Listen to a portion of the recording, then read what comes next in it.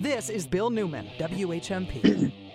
Welcome to the show. We continue our election coverage. I know that a lot of our listeners, like many of the voters in our listening area, are really only vaguely aware that there are contested and hotly contested races going on for the Governor's Council. Some people then still say, and what's the Governor's Council? And Sheriff. There is a front page story in the Daily Hampshire Gazette this morning about that, and for Lieutenant Governor and for Auditor. So the political situation in Massachusetts is really in flux, and there are enormously important races to be decided. We have with us back on our show today Eric Lesser, who is one of the candidates for the Democratic nomination for Lieutenant Governor. The other two candidates are Kim Driscoll, who's the mayor of Salem, and Tammy Govea, who is the state representative from the eastern part of the state. Eric Lesser, Senator Eric Lesser, represents the 1st Hampden and Hampshire District, which encompasses the towns of Belchertown, Granby, Jacob East, Long Meadow, Springfield, Wilbraham, Ludlow. I hope I didn't leave any out there, non-communities. This is his 4th term in the Senate. Senator Lesser, thank you so much for being back with us this morning. I do want to get to some of the substantive issues, but I'd like to start with breaking news if we could. And I want to quote back to you a letter that you and one of your competitors for the lieutenant governor's race in the Democratic primary, State Representative Tammy Govea, the two of you wrote a letter dated yesterday to Gus Bickford of the Massachusetts Democratic Party. He's the chair of the party here in Massachusetts. I want to quote back to you a few sentences of this letter. Again, I know you've been working hard. I know your opponents have been working hard too in this lieutenant governor's race, but I still think that most people really have not focused on it. There's been a lot in the news, to be sure, that pushes these races to the side. I was appalled when I first read about this story, so let me quote back to you some of your letter, yours and State Representative Tammy Govea's letter to the chair of the State Democratic Party, Gus Bickford, dated yesterday. In part, you say, according to a July 20th Boston Globe article, a Boston real estate developer and Republican mega donor, Christopher Collins, is expected to fund a super PAC that can accept unlimited and potentially undisclosed contributions in support of that's Salem Mayor Kim Driscoll's candidacy. Going back earlier in the letter, you say, we write to request that the Massachusetts Democratic Party denounce the Republican-backed super PAC, Leadership for Mass Independent Expenditure Political Action Committee, blah, blah, blah, and call on Salem Mayor Kim Driscoll to disavow the PAC and the money raised on her behalf. The person who is identified as funding this, Collins, has served as a director of the Republican Governors Association Executive Roundtable. That's an organization that supports anti-choice, pro-gun, and anti-environment governors like Ron DeSantis and Greg Abbott. You go on to conclude, we simply cannot allow national Republicans to decide our election for lieutenant governor. When I saw this story in the Globe, I'm going to say I was appalled. If there weren't so much else in the news, this would have been front page headline. Republicans seek to make certain Democratic candidate the lieutenant governor in Massachusetts. I would think it would have been all over the media, and yet it didn't get a lot of attention. I'm wondering what you make of the fact that a Republican mega donor is creating a PAC to support one of your opponents, Kim Driscoll, Salem Mayor Kim Driscoll. Help us understand the story and tell us your position. Well, it really is wild, Bill. If you just step back here a second, you have what's been considered a sleepy office, right? Lieutenant governor, a Democratic primary in a Democratic state, vying to be the running mate to Maura Healey in the general election, now has interference from not just any old Republicans, but some of the biggest, most well-known Republican supporters nationally. I mean, this guy helps bankroll the National Governors Association, which is on the front line of supporting governors like Ron DeSantis and Greg Abbott that are shredding reproductive rights protections all across the country, rolling back gun protections, rolling back climate protections. I think what it shows is if you actually look at Mayor Driscoll's record, she's not particularly progressive. And in fact has done the bidding in many cases of a lot of very wealthy developers. Back in 2018, she did not endorse the Democratic candidate for governor. She has repeatedly sided in Salem with developers that are gentrifying and raising home prices in Salem. So I just think that it raises questions about why somebody who supports Mitch McConnell, somebody who supports Steve Daines, who's the founder of the pro-life caucus in the U.S. Senate, somebody who has poured millions into the Republican Governors Association, has chosen to interfere in a Democratic primary in support of Kim Driscoll. And that's why we kind of took the unprecedented step, Bill. I mean, you've covered politics a long time. One of my opponents and I joined in a joint letter to the state party because above all, we're Democrats. We care about the strength of our party. We can't have this kind of meddling from right-wing figures, especially when it's shady and it's undisclosed in our politics right now, especially in our primaries. And so Representative Gouveia and I joined together to write this letter to the state party. Has Mayor Driscoll said or done anything in response to the Globe disclosure? Because let me just give you my personal reaction. When I read the story, I was expecting the second graph to read, and now Mayor Driscoll has disavowed the PAC, said, I won't accept the money, I won't spend any of it. It's a horrible interference with our campaigns, and we do not support Republican right-wingers. But I haven't heard or seen anything. Has she said anything as far as you know?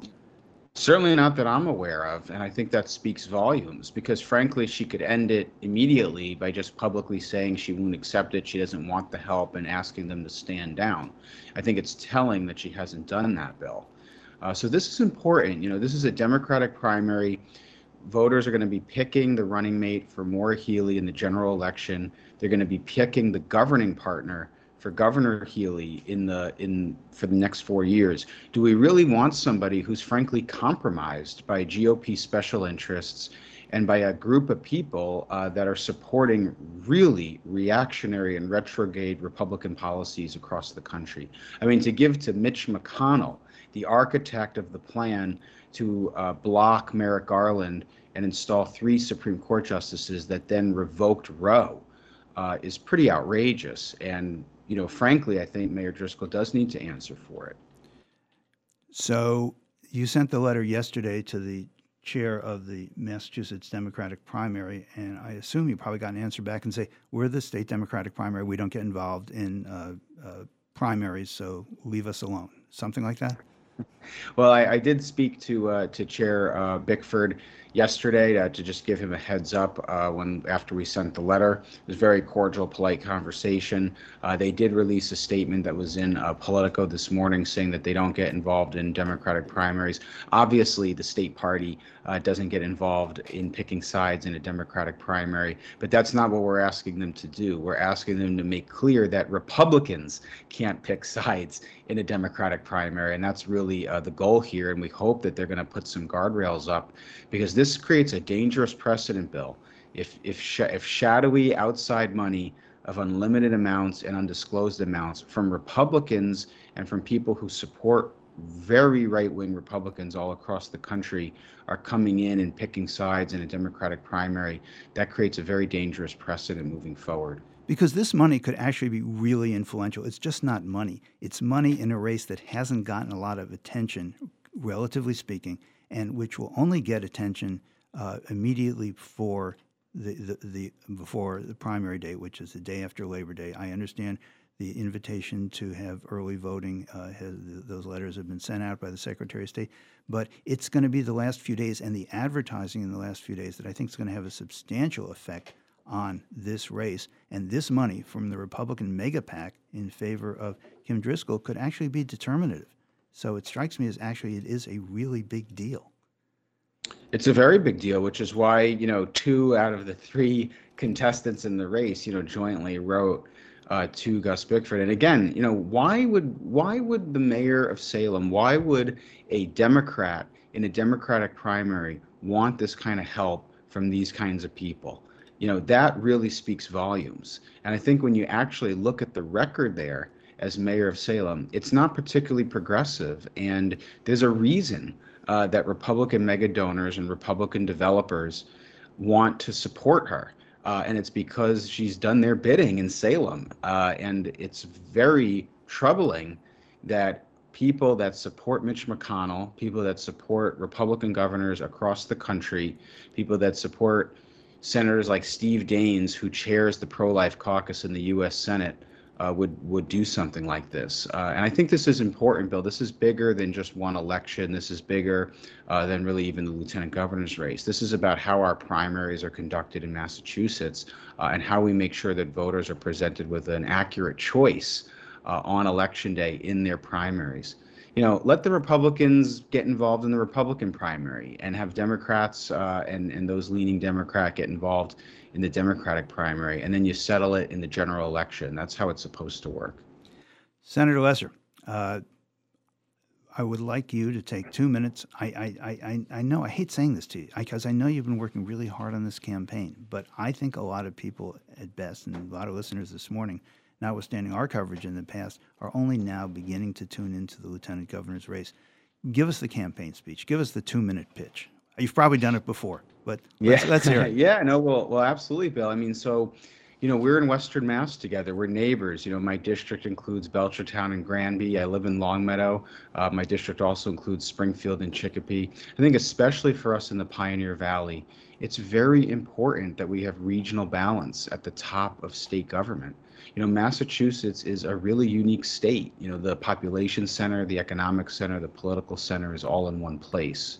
And if you look over the last 16 years, you've had lieutenant governors from both Charlie Baker's administration with Karen Polito and Tim Murray with Governor Patrick from the Worcester area. And it's transformed Worcester. Worcester has the Metro Worcester area has received billions and billions of dollars in investment. New train service connecting Worcester and Boston, the new Worcester Red Sox Stadium, thousands and thousands of square feet of new lab space at UMass Medical School, new housing developments. So we need a state administration. We need a government that's focused on investing in our whole state. The other thing I would just say, Bill, is I think I'm the right partner for Maura Healey. I'm ready to be Maura's lieutenant. I have the receipts of having worked collaboratively with Attorney General Healey for the last 8 years. Just a couple of examples. Back in 2015, when we were both new to our offices, we worked together to write a Narcan bulk purchasing program that Northampton and many of our communities in Western Mass are a part of, that helped bring the price of Narcan down by more than 2/3, saving thousands of lives. For people who aren't familiar, Narcan reverses an overdose. So if a school nurse or an EMT or a police officer or a firefighter shows up at the scene of an overdose and has Narcan, the person is likely to live. Just last year in 2021, we worked together over 6 years to get the Student Loan Borrower Bill of Rights passed. Betsy DeVos tried to stop it. The Trump administration tried to stop it. If you remember, Attorney General Healey sued, and we filed legislation in the Senate to create a new consumer protection for student loan borrowers. It's helping 800,000 people today across Massachusetts manage and pay for their student loans. Attorney General Healey and I did that together. So, you know, we need a team at the State House. We need a team in the executive office that's ready to implement. She sets the agenda. She's the boss. She's the governor. The lieutenant's job is to help implement and execute on that agenda across the state. And I'm ready to do that. And by the way, Bill, we're closer than we've ever been to getting East-West rail service done. The federal money is there. I was with Congressman Neal at Union Station in Springfield on Monday. I'm proud to have his endorsement. We need a state administration that puts the application in motion to get the money from the feds in the door and the shovels in the ground. And now Attorney General, but soon to be Governor Healey, has consistently over years supported that project. If you look at the partnership between Deval Patrick and Tim Murray, after the Obama stimulus was passed in 2009, they helped get 14 trains a day between Worcester and Boston, which helped transform Central Mass. We need to do the same for East-West, to Springfield, and to Pittsfield. And Bill, we have a lot of progress in the works, and we've worked really diligently both with Jim McGovern and Richie Neal, and of course the state legislative delegation, Joe Comerford and Lindsay Sabadosa in Northampton, among many others, to get the Valley Flyer beefed up, the north-south service into New York City. The busiest stop on the Vermonter line is between Northampton and New York. I know all these things and I'm familiar with them because I'm local and I've been working on them for years and years and years. So having a lieutenant governor that's ready to pull up their sleeves and focus on that and improving that service is going to be really important. We're speaking with State Senator Eric Lesser. He's a candidate for the Democratic nomination for lieutenant governor. We're going to take a quick break and be right back. More with the senator right after this. This is Bill Newman, WHMP.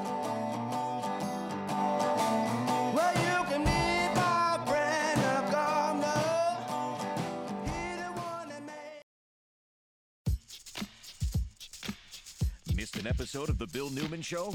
Want to revisit a conversation from legendary civil rights attorney from Ashfield, Buzz Eisenberg? Click on podcasts at WHMP.com. When it's happening here in the Valley, we're talking about it. The only live and local talk in the Valley and for the Valley. WHMP.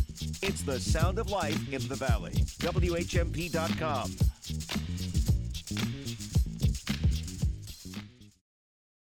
Saluting our community's first responders, today and every day. Greenfield Fire Chief Bob Strahan on his crew's tireless service and their professionalism and resiliency shown during COVID. Every day is a constant threat of becoming exposed or getting ill from the virus. We take our precautions when we interact with the public, especially on medical calls. We use our proper protective equipment. I just commend them for the efforts that they've put from day one, before the pandemic, starting to recover from the pandemic. The fire department, especially the firefighters, they stand ready for any challenge that comes their way, and they've done a great job, and they will continue to do a great job to keep the community safe. We're grateful for our first responders, and so are our sponsors. Lundgren Honda of Greenfield. Experience it. Everyone at Lundgren Honda knows our first responders give so much to our community, so now they want to give back to them. In appreciation for their service and dedication, local first responders are invited to LundgrenHondaofGreenfield.com's homepage for details on an exclusive offer. Thank you for keeping our communities safe.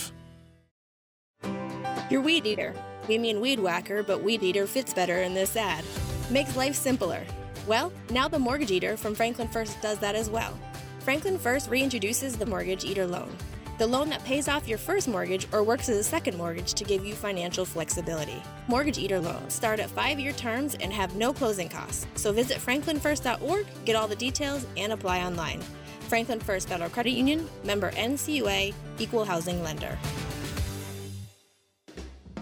Is there corn chowder today? There are things they only make certain times of year at Paul and Elizabeth's restaurant. And with the corn so tall, there might be corn chowder today. There might be blueberry pie. The Kitchen Garden Farm in Sunderland might arrive at Paul and Elizabeth's today with eggplant or zucchini. What'll they make with those? Eating at Paul and Elizabeth's isn't exactly like eating out of your own garden, but it's close. Paul and Elizabeth's restaurant, inside Thorns in Northampton. Summer adventures are where memories are made. Add some flavor to your Massachusetts summer by eating like a local. Support local farmers and your appetites by exploring farmers markets throughout the state. Take home a pint of juicy strawberries or add sweet plump blueberries to your morning cereal. There's no better place to find a tomato to complement your burger or the freshest ear of corn you'll enjoy all season. Need some inspiration? Map your fresh food adventure at eatlikealocal.ma.org. Paid for by the Massachusetts Office of Travel and Tourism.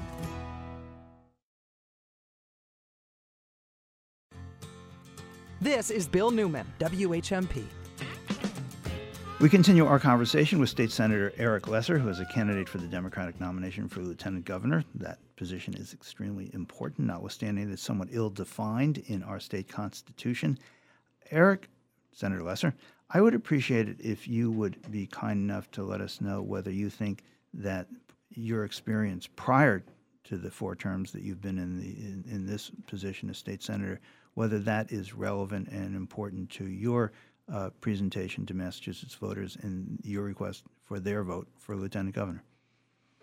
Well, thanks so much, Bill. And I do think it's relevant. Just for some context for people, before I was in the state Senate representing Hampshire and Hampden counties, I worked for 4 years for President Obama. I actually got my start with him carrying his suitcases all around New Hampshire during the First in the Nation primary.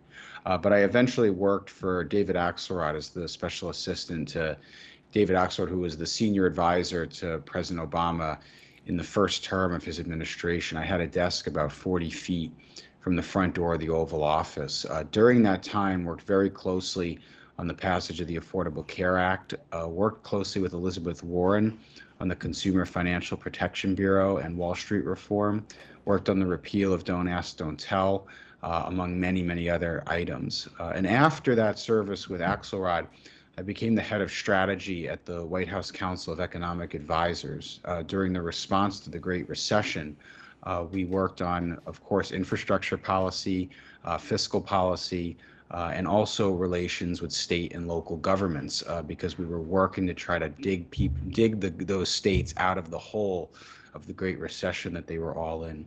I'm the only candidate, Bill, in this race with high-level federal experience, along with high-level state experience. And I think that that's important, especially in the next 4 or 5 years. We have more than $9 billion in infrastructure money coming from the Biden infrastructure bill alone. We need the expertise and the relationships to get that money in the door and get shovels in the ground quickly. And also, Bill, really importantly, we see the horrific situation with the Supreme Court. Unfortunately, that's not changing anytime soon because of the age and makeup of the current justices. We saw Roe shredded to pieces, something many people could never have imagined. That's now true. We've seen rollbacks with the swipe of a pen of important and life-saving gun safety legislation, in some cases that's been on the books for 100 years. And we've also seen, and we're going to continue to see, rollbacks of vital climate protections and environmental protections. And there's obviously going to be much more to come. We need a team in the state that's prepared to batten down the hatches and to do what we need to do to protect Massachusetts. Just yesterday, the legislature, the Senate and the House agreed on a reproductive access bill that's going to create a shield law for our providers, is going to make sure that women who come to Massachusetts for care are protected, and that the providers who care for them are also protected. We're sending that bill to Governor Baker. It should be on his desk imminently. If it hasn't gotten there yesterday, we certainly hope he's going to sign it. We're going to have to do a lot more of that, including taking many executive actions, out of the governor's office to help fight this. I think my experience and my combination of both state and federal experience at the highest levels is different than what the other candidates are offering. In that regard, I'd like to go back to East-West, West-East rail for a moment and ask you how close that is actually to starting construction. And if you could help us understand where the line would be, I'd appreciate that. So it's still a ways from construction starting, although we did in the legislature pass a $275 million bond authorization. Senator Comerford was one of the big champions of that, as was all of the senators really in Western Mass and the state representatives in Western Mass. That bond authorization will allow the state to basically start doing the prep work, the site designs, the cleanup work, maybe the engineering analyses, to make us as competitive as possible for those federal funds. The line bill is already there. This is something that I think people get confused about. It's not like in California where they're ripping up almond farms and knocking people's homes down to build a rail line. There is a train already going back and forth from Boston all the way actually to Chicago via Springfield and Pittsfield, called the Lakeshore Limited. So the issue here is building out the capacity and improving the capacity on the line that's already there to get passenger service up to snuff. And to be frank, one of the biggest limitations is CSX, which is a freight rail operator that currently uses that line. But this is doable. You just need to work a negotiation to share the track between CSX and the passenger rail, and you've got to make the investments to double track where you need to and make the signals and infrastructure improvements to make the trains fast. So it's doable. In fact, MassDOT has done many analyses of this over the years. It's not an engineering or sort of logistical challenge, Bill. It's a political one. We just haven't had political leadership at the highest levels of the state that have made this a priority. And the last thing I'll say on this, not to go long, but if you look at the big infrastructure projects that have gotten done, South Coast Rail is now under construction. The Green Line extension that just opened in Somerville and Medford. The of course expansion to Worcester. It was focused, high-level engagement from the top that kept those projects on track and had them open. Tim Murray in Worcester as Lieutenant Governor, the leadership of the South Coast Legislative Delegation to get South Coast Rail done, and of course the leadership of Mike Capuano and many others to keep the Green Line extension at the top of everybody's agenda as the inevitable ups and downs continued over a number of years. Senator Lesser, let's talk about Boston and transportation for the very little while we have left. I'd like to know whether or not what got a lot of attention in Western Massachusetts over the last few days, which is the car on the Orange Line bursting into flames and putting people at great risk. I'm wondering whether the problems with the MBTA and the service in and around Boston is going to focus or has focused the legislature's and the governor's attention on transportation issues, and whether that's good or bad for East-West Rail in the sense that, well, it's going to cost a lot of money to fix the T. Yeah. I have a lot of opinions on this. So first off, the situation with the MBTA in regards to safety is completely unacceptable. I mean, the Orange Line fire was horrific. A woman literally jumped off the bridge into the Mystic River for safety. It looks like scenes that you would never want in the city of Boston, let alone anywhere. It was completely outrageous, and unfortunately, Bill, it's not an isolated incident. There's been multiple derailments on the Blue Line, on the Red Line, and we had actually that Monday before the fire, we had the head of the MBTA and the Secretary of Transportation in front of us at a transportation oversight hearing on safety, and we asked the MBTA head point blank, "Is the system safe?" He looked at us in the eye and said yes. 2 days later, you had this Orange Line fire. Unacceptable. The legislature has already appropriated an emergency allotment of $300 million to get the safety improvements. But Bill, it's not about money. The they can't spend the money that they have. They have COVID rescue money that's been allotted. We've done multiple supplemental budgets. The issue is one of management and accountability and culture. And that takes leadership from the top. And I'm confident Governor Healy is going to take it on. And I'm ready, and I have the transportation expertise to help her do that. And then just the last point, Bill, on the expansion west, and to the South Coast, which is ongoing also, because I know where the question goes. There's sometimes this debate of saying, oh, well, if the core MBTA system is such a mess, how can you expand? Well, I actually think that the survival of the T relies on continued expansion, because it brings more people in, it brings new people in, it creates political buy-in around the state for making those improvements. It makes the whole system healthier. I mean, imagine if 50 years ago or whenever it was, if the Red Line extension that they did from Harvard to Alewife never happened. A lot less people would be using the Red Line. And by the way, the whole 128 corridor would be a lot less vibrant than it is right now. So you need to do both. You need to invest in and improve the core system, and you need expansion. We've been speaking with State Senator Eric Lesser, Senator for the 1st Hampden and Hampshire District. He is a candidate for the Democratic Lieutenant Governorship, that position. The primary is the day after Labor Day. Senator, thank you so much for your time. Hope you'll be back with us again soon. Thanks, Bill.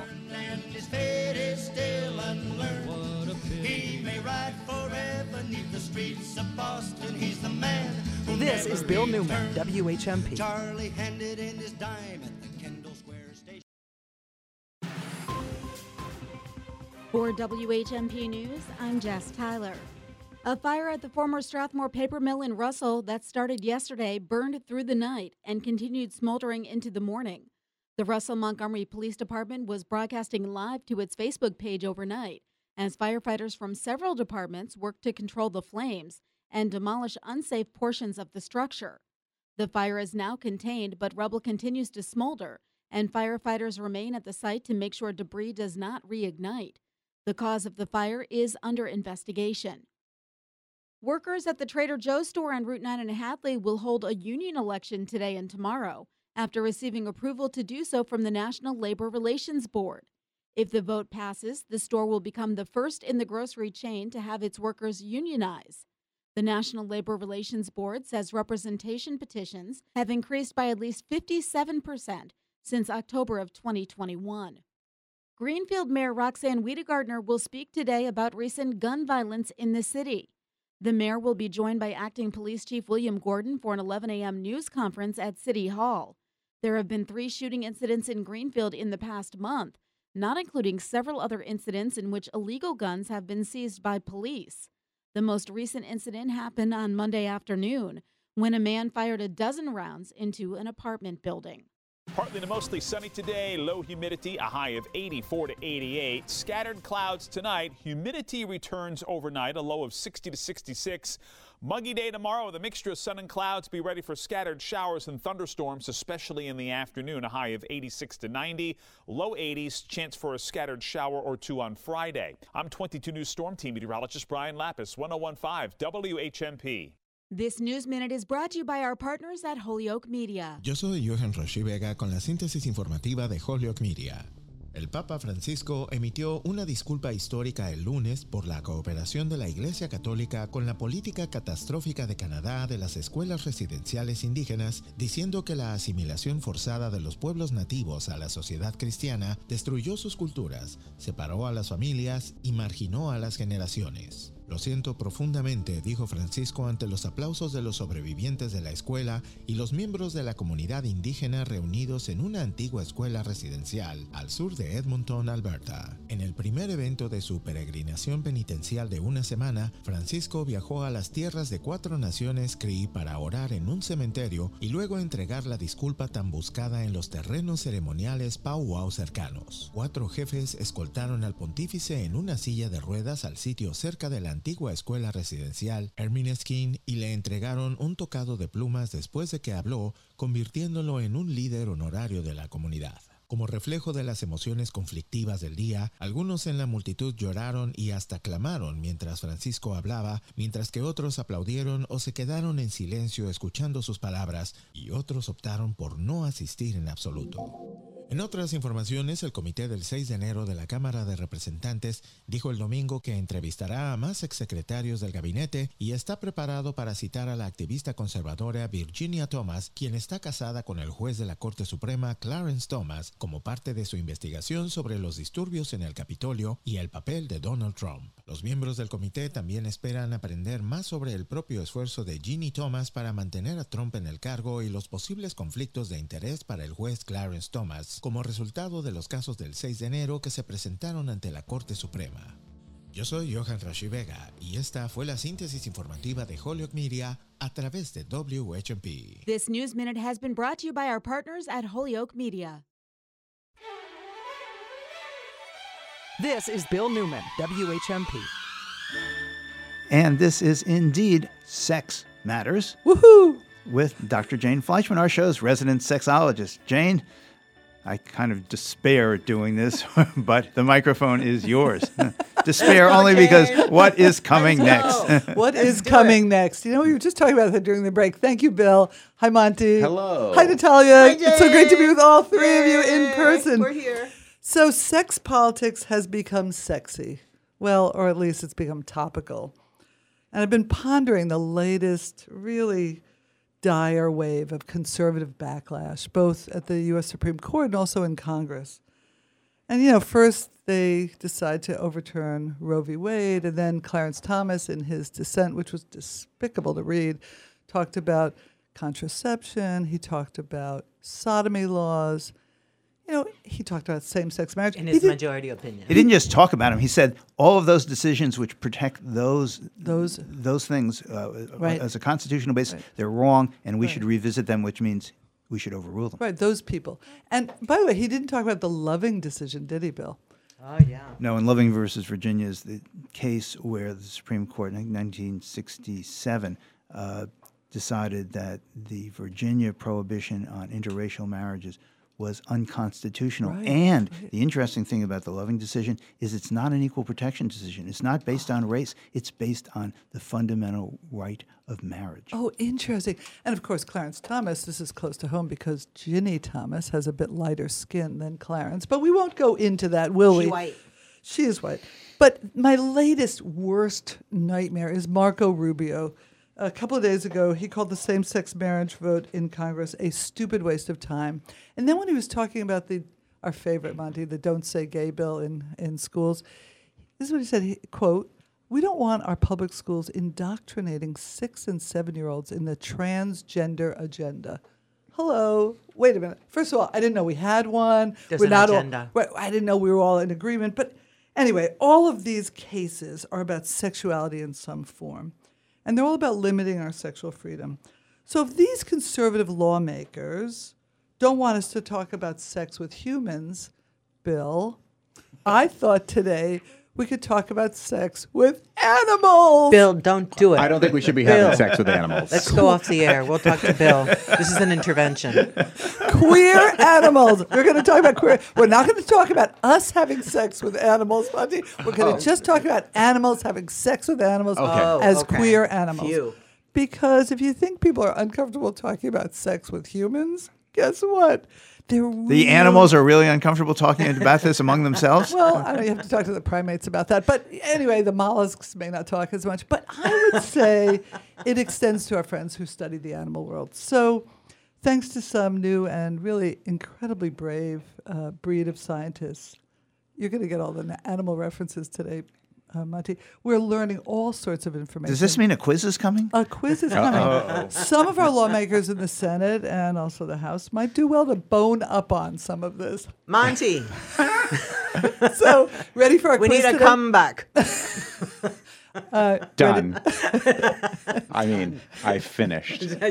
So, let's see what you know, the three of you, what you know about our friends in the rest of the animal kingdom. Ready? Ready. Okay. Pencils in hand. Yes. Okay. Remember the biblical Noah's Ark conceptualization of life? You know, male, female pairs were walking dutifully onto the ark, pair bonding, and procreating for each species. Well, this might not always be the case.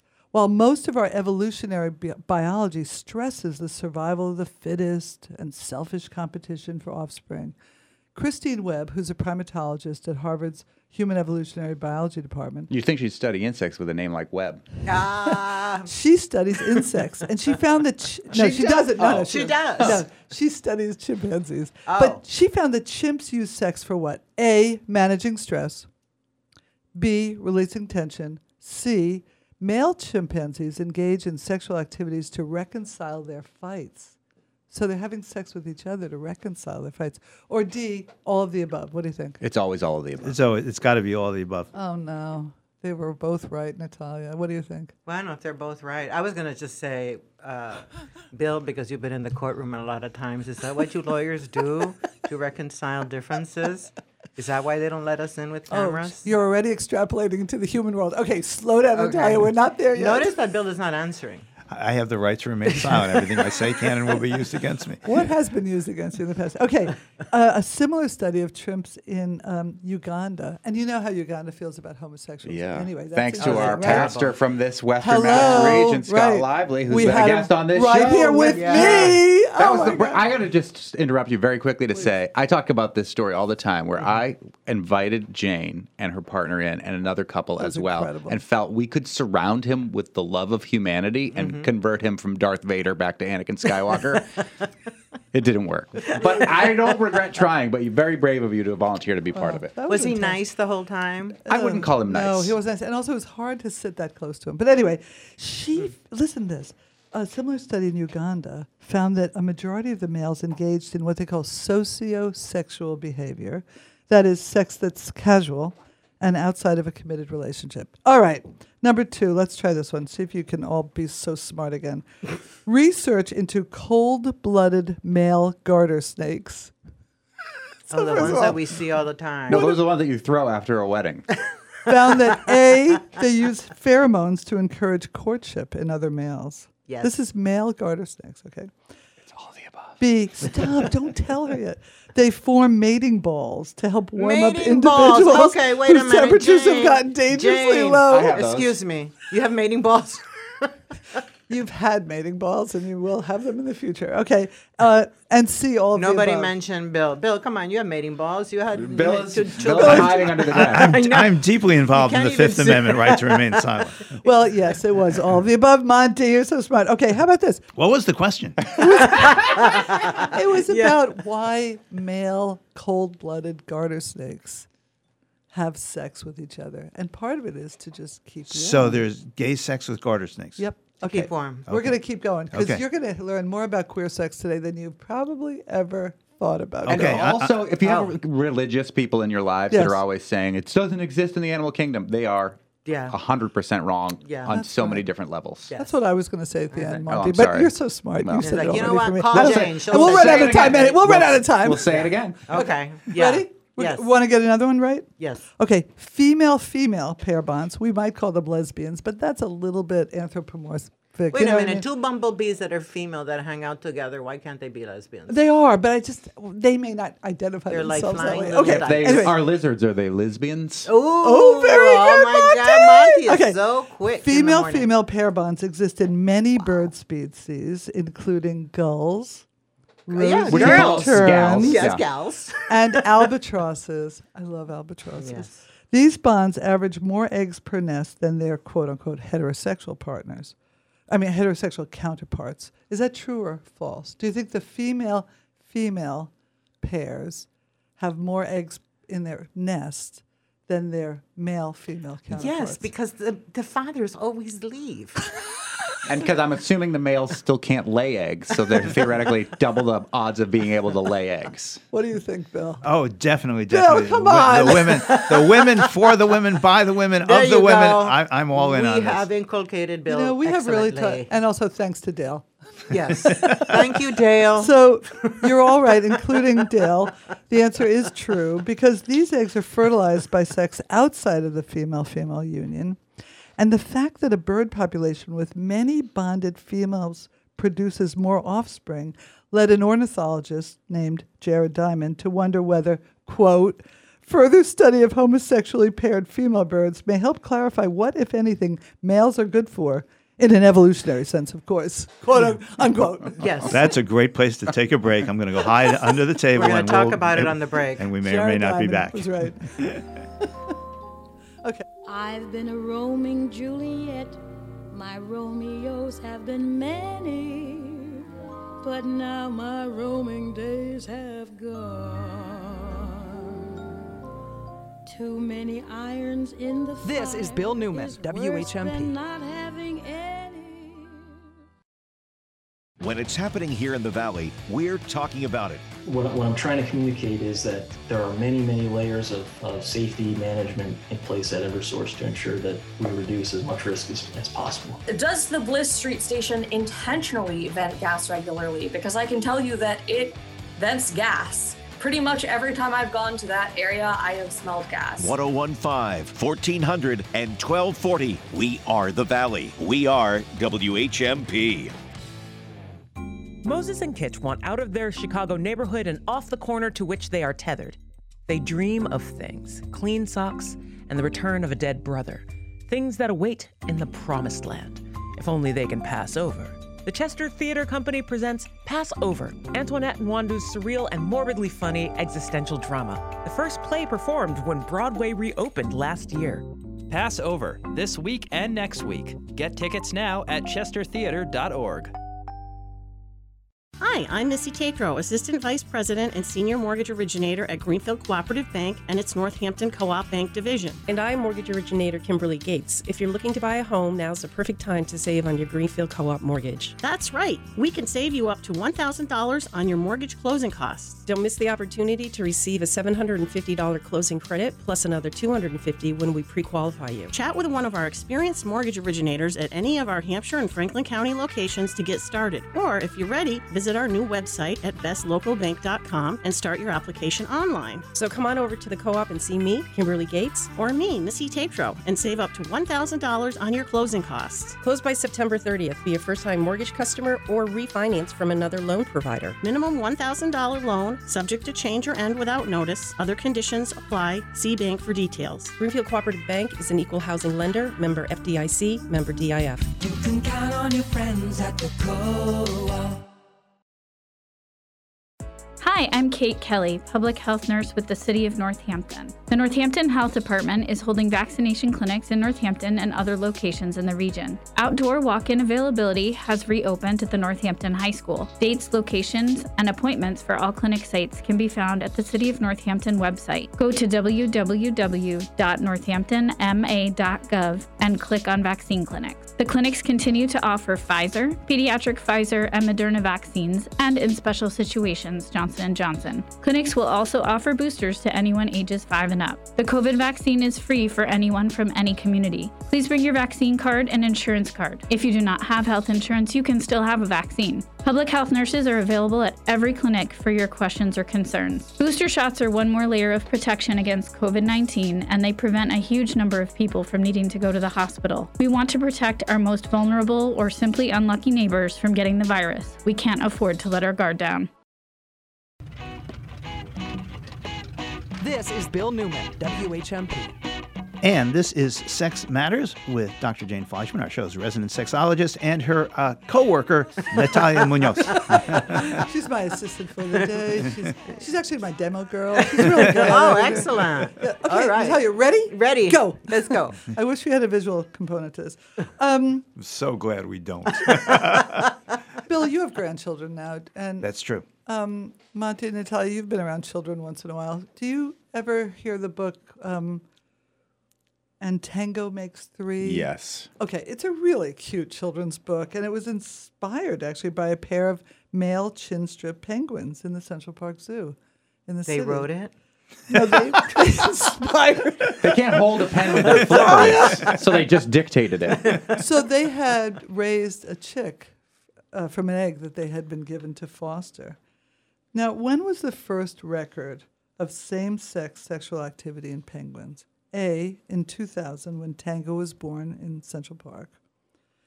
B, in 1913, when naturalists captured a flock of penguins from Antarctica and brought them to the Edinburgh Zoo, where they were... You mean they caught them flocking? Well, no, they were flocking so much they couldn't figure out who was who, and then they realized that they were bisexuals. I mean, they're all wearing tuxedos. It's really hard to tell. Well, the butchers Stop were wearing flocking with that tuxedos. thing over there. That's another kind of flogging. But anyway, how about in 1911 when the explorer George Murray Levick discovered what he called depraved behavior in wild adelies in Antarctica? Or D, all of the above? Well, if it's the oldest, then it's 1911. So can't be all the above. It's just, He's really getting on. Yeah. I do a quiz on my own show every day, so I kind of know how these things work. I know. And that's why we love you, Monty. Thanks. So it was actually the explorer, and he became completely obsessed with these penguins. Wonder why.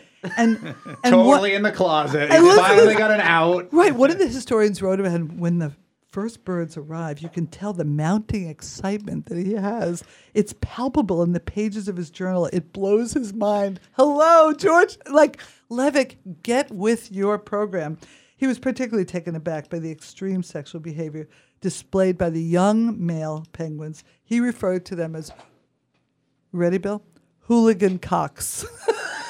Wow. Bill, what do you say to that? Because you've been very quiet in the corner. Yeah. I wonder if this corner, the wall can move.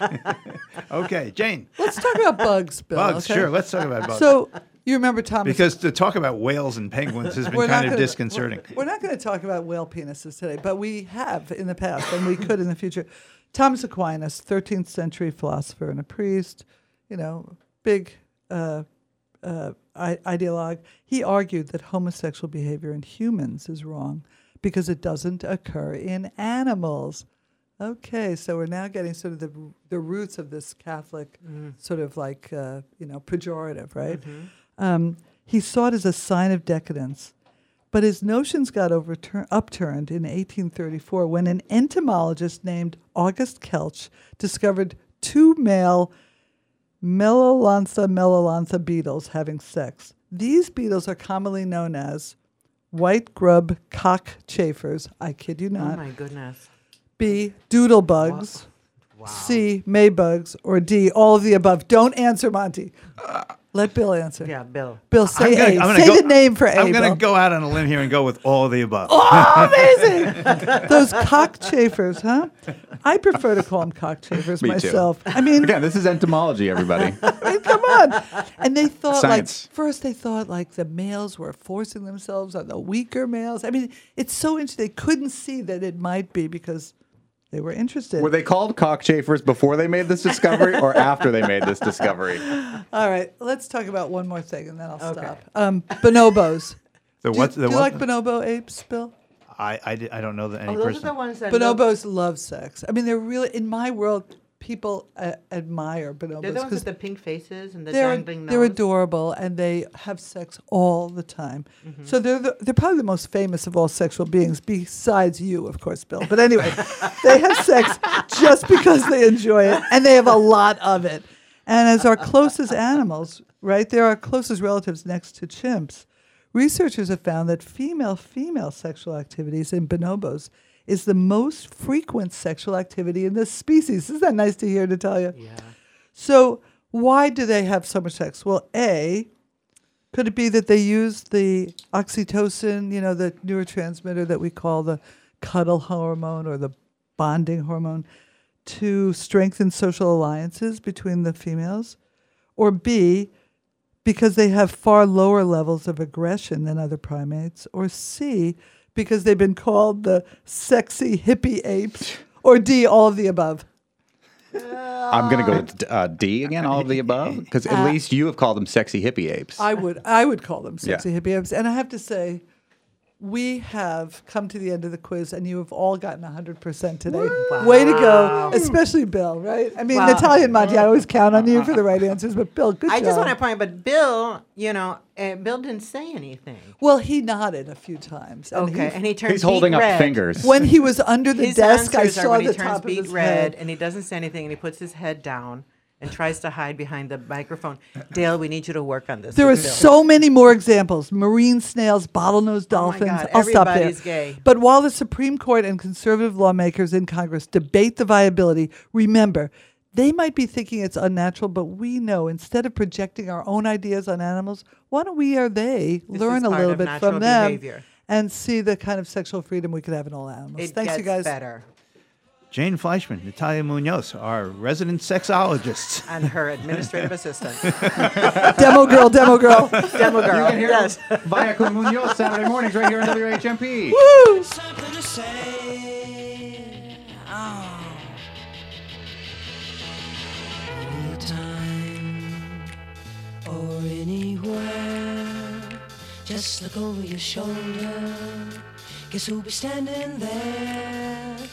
Hey, we're the monkeys. The Western Mass Business Show with local dynamo Tara Brewster. Saturdays at 11 and Sundays at 2. Only on WHMP. Brought to you by Business West. The vital business news in Western Mass is in Business West. The Western Mass Business Show with Tara Brewster. WHMP.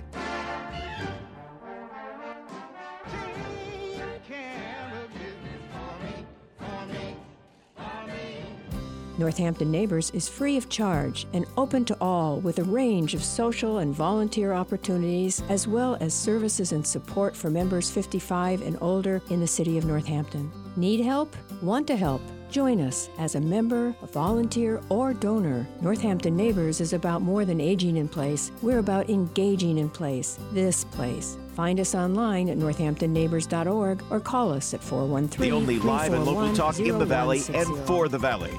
WHMP Northampton, WHMQ Greenfield, a Northampton Radio Group station. It's 10.